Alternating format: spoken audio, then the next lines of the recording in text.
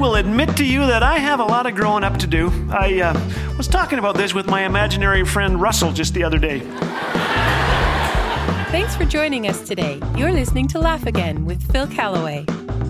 Have you ever been stuck?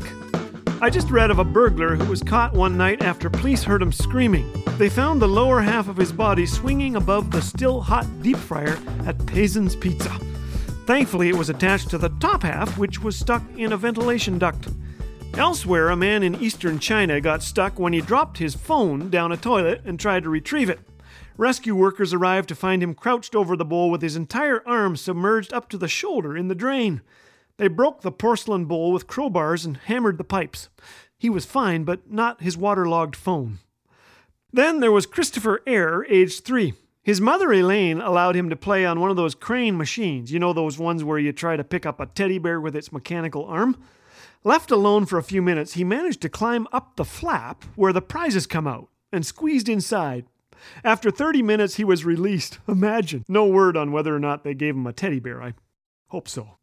Back in August of 2010, 700,000 tons of rock collapsed into a gold and copper mine in San Jose, Chile, trapping 33 miners 2,300 feet underground.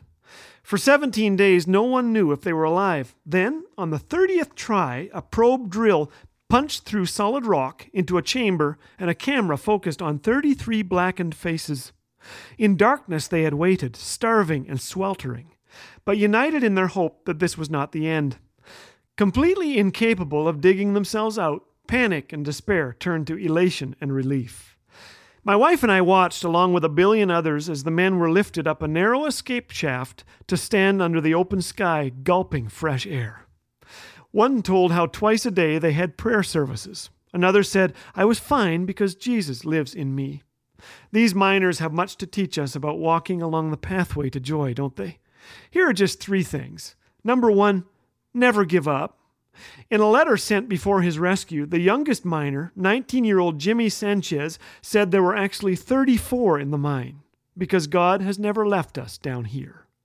Are you facing something today that feels insurmountable? A serious illness, a failing relationship, a job loss? Do you feel trapped? Never forget that we have a Savior who goes looking for lost sheep, a God who promises never to abandon or forsake us. Second, reach up. Imagine if the capsule descended only to have the miners say, "No, I'd rather not climb into that shuttle. That's scary." You'd say that's crazy, wouldn't you? But how often people reject God's offer of grace. God has reached down to us. Let's reach up to Him. Third, give thanks.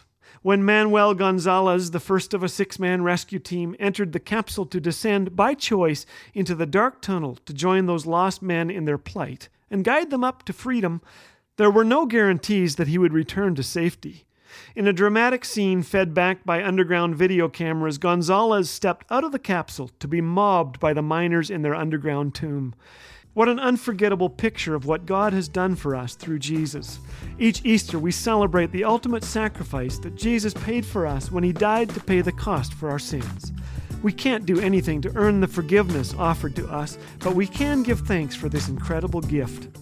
As the last miner headed for the surface, grainy photos showed the rescue team flashing a handmade sign that read, "Mission accomplished." This Easter, let's celebrate the success of the greatest rescue mission ever, when Jesus reached down and drew us from darkness to light. From birds to giraffes to geckos, these creatures are not just incredible, but wonderful evidence of our God's handiwork. Creation's Awesome Critters is a wonderfully illustrated 12-chapter children's book filled with activities, jokes, and Bible verses. This is a fantastic book bringing parents and grandparents together with their kids to learn more about God and His creation. To request your free copy today, visit laughagain.ca. Laugh Again, truth bringing laughter to life.